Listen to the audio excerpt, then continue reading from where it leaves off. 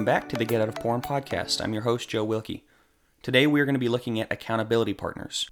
If you are an accountability partner, I'll have some things to share with you as to what you should do to be a good or the best accountability partner you can be. But if you are somebody who's looking for one, here are some ideas of what you ought to be looking for, how you might be able to pick the best accountability partner, because this is a scary, scary part of this process. We've been discussing some of the behavioral changes. We've been discussing triggers, bouncing your eyes, things like that. But when we come down to getting out of a porn addiction, we really can't do it without this accountability partners, in my opinion. We just can't get out fully without having somebody there to walk alongside us to help us through this addiction. And there's reasons for that. So I want to get into the reasons, but I also want to get into what we ought to be looking for in an accountability partner and maybe some of the pitfalls of previous accountability partners. I've been one, and I've made some of these pitfalls myself. I've also had some who have made some of these pitfalls, and so I want to get into that. But first things first, why is accountability so important? You know, there's this myth, this idea that accountability is, or an accountability partner's job is to make the addict feel scared of falling, right? We're going to really drop the hammer every time that they fall and let them know that, man, hey, if you fall, there's going to be serious consequences. You know, they may have that set up where there are serious consequences. Most of the time there are serious consequences, whether initially or down the road. But they know that. They're coming to you. If somebody's come to you as an accountability partner, recognize the job is not to scare them out of it.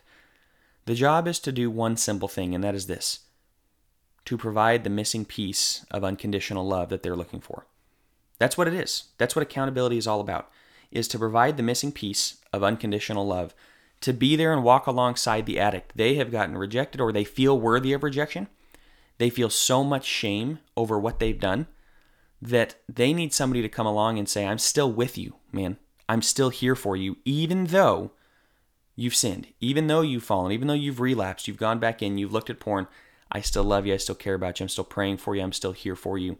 So first and foremost, the accountability partner has to be somebody who is grounded in love, who loves you, who cares for you, who wants to walk alongside you in your addiction and not just provide the immediate accountability of a one-time check-in, one time a week, and oh, sorry to hear that, or of the slap on the wrist, but somebody who really genuinely cares about you. So when you are picking an accountability partner, pay attention to this.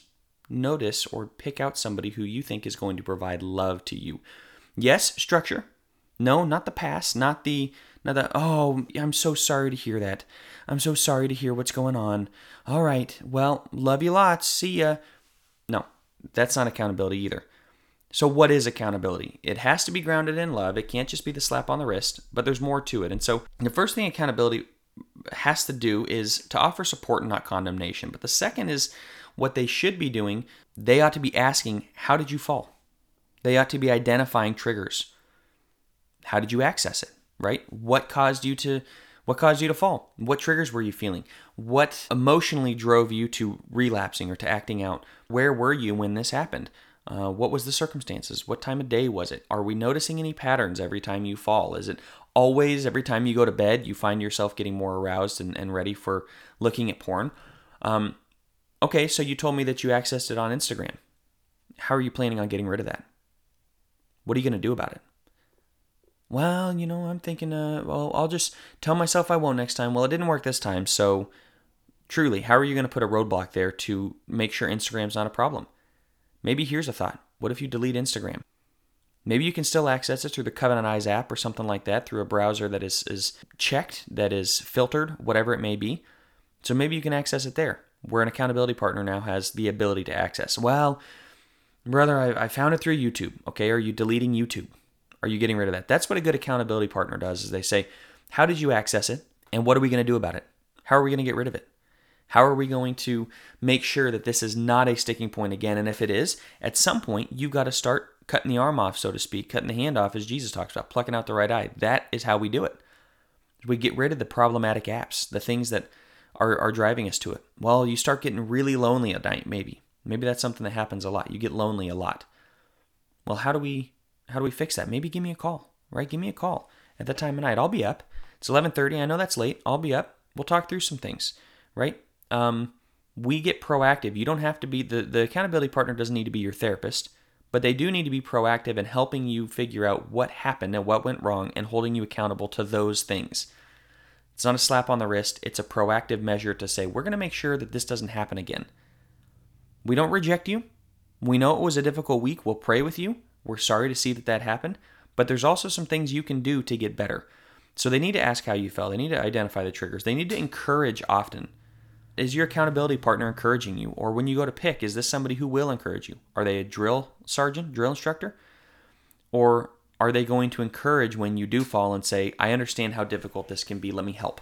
They need to be somebody who's in the Word and who's praying for you. Do they pray for you every single day?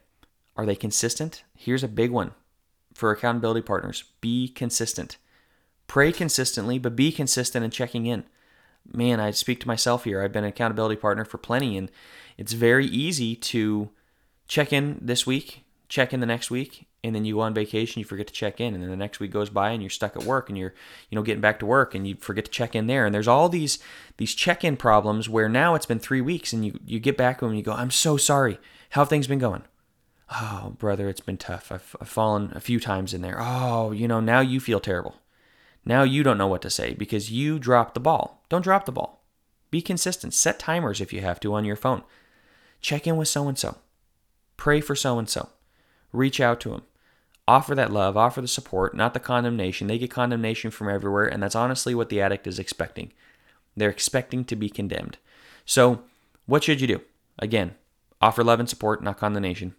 Be consistent in setting timers. Ask how they fell and identify the triggers. Encourage often. Seek those deeper issues of what's really going on. Not just the triggers, but what's really going on in their life. Maybe they're really struggling.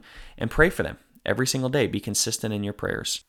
I think those are key to the accountability process and helping people feel that they are loved, that they are appreciated, that they are cared for, that they are being listened to and walked alongside. So what are some pitfalls? What are some things that they need to avoid, that accountability partners should avoid, or as you're looking to pick an accountability partner, what are some things that you should avoid? First, don't ask what they looked at, okay?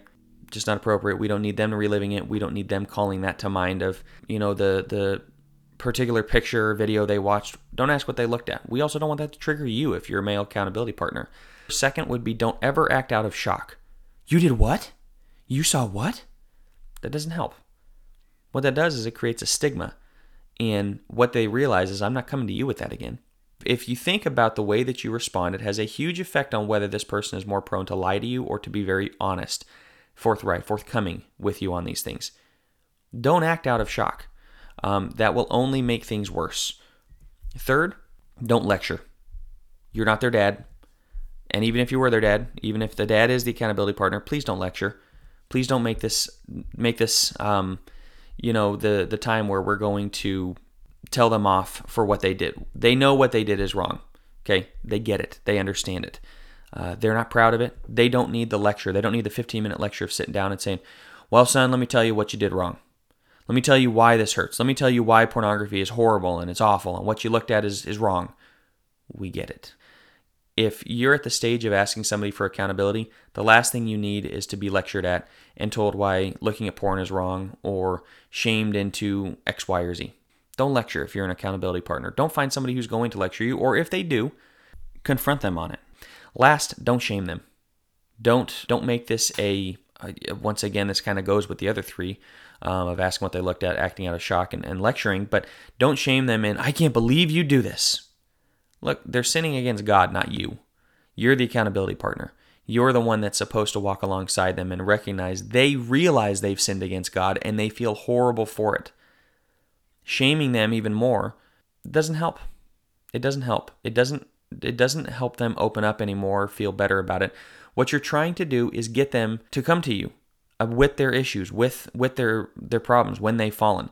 And if in the way that you're responding to them, they're less likely to do it, you're doing it wrong.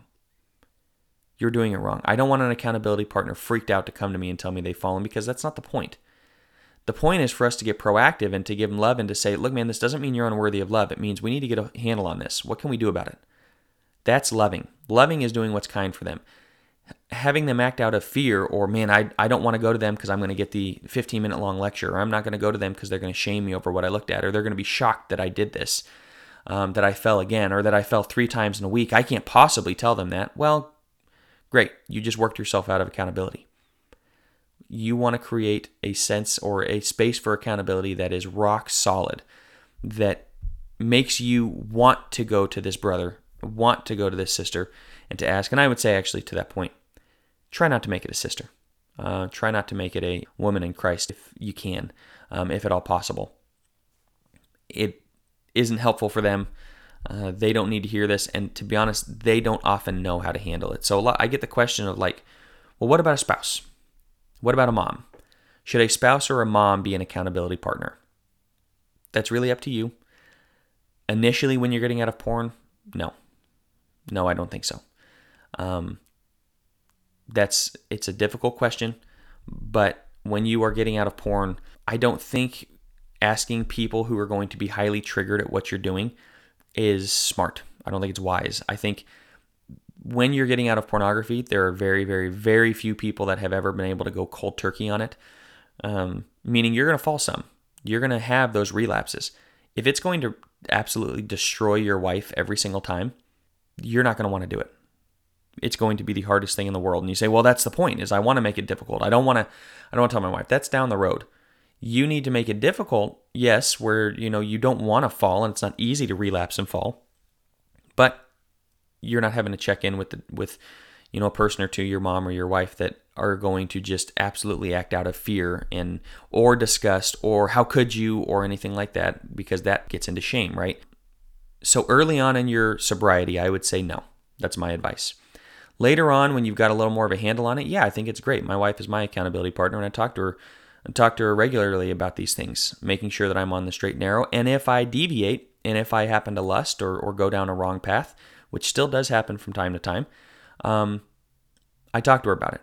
And yes, sometimes it's more difficult than not, depending on her mood and such, but I'm far enough along where it's not a weekly struggle. It's not really a monthly struggle where I'm having to come to her every month and tell her something. It's occasional. That makes a difference. And I know that my wife isn't going to shame me over it, but we're going to work together on it because she knows how to be a good accountability partner. Most wives, most moms, most women do not. So I would say pick some strong men in your church and some men that are willing to build a relationship with you, willing to walk alongside you and help you in whatever ways possible. That's what is needed. That's what's necessary here. So with that, if you have any questions about accountability, please let me know. This is an incredibly important part of sobriety. You have to be honest. You have to be open. You have to be talking with your accountability partners often and letting them know, I need your help. Please pray with me. Call them in the middle of the night. Let them walk alongside you. Let them help you. Don't look at yourself as a burden. Say, well, I can't possibly, I can't come to them at this time. It's midnight. I can't call them. Reach out to them. Maybe they're asleep, but you know what? Reach out to them. See if they can help you. That's what good accountability partners will do, is they will walk alongside you and help you in whatever ways they can. With that, once again, if you got any questions, please let me know. Feel free to email us at Focus Press or email me at joewilkiecounseling@gmail.com. And I would be more than happy to answer any questions on the issues of accountability because this is so, so, so important. Please do not make the mistake of thinking that you can get through this on your own. This is an addiction that is solved by unconditional love, by care, by support. And what you're lacking is intimacy. You're lacking openness. You're lacking honesty with somebody else. That's why we call it an intimacy disorder. Accountability is supposed to replicate that.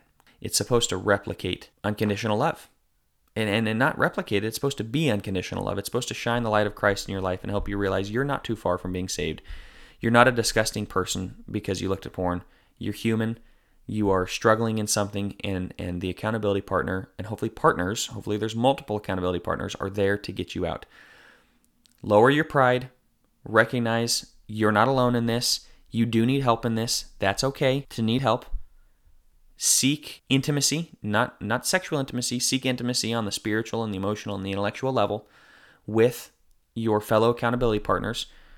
Pursue a solid relationship with them. Look for the right ones who are going to walk alongside you, who are going to hold you accountable in the appropriate ways, and get it done. Get it done. that's going to wrap us up for this episode of the Get Out of Porn podcast. Thank you for listening.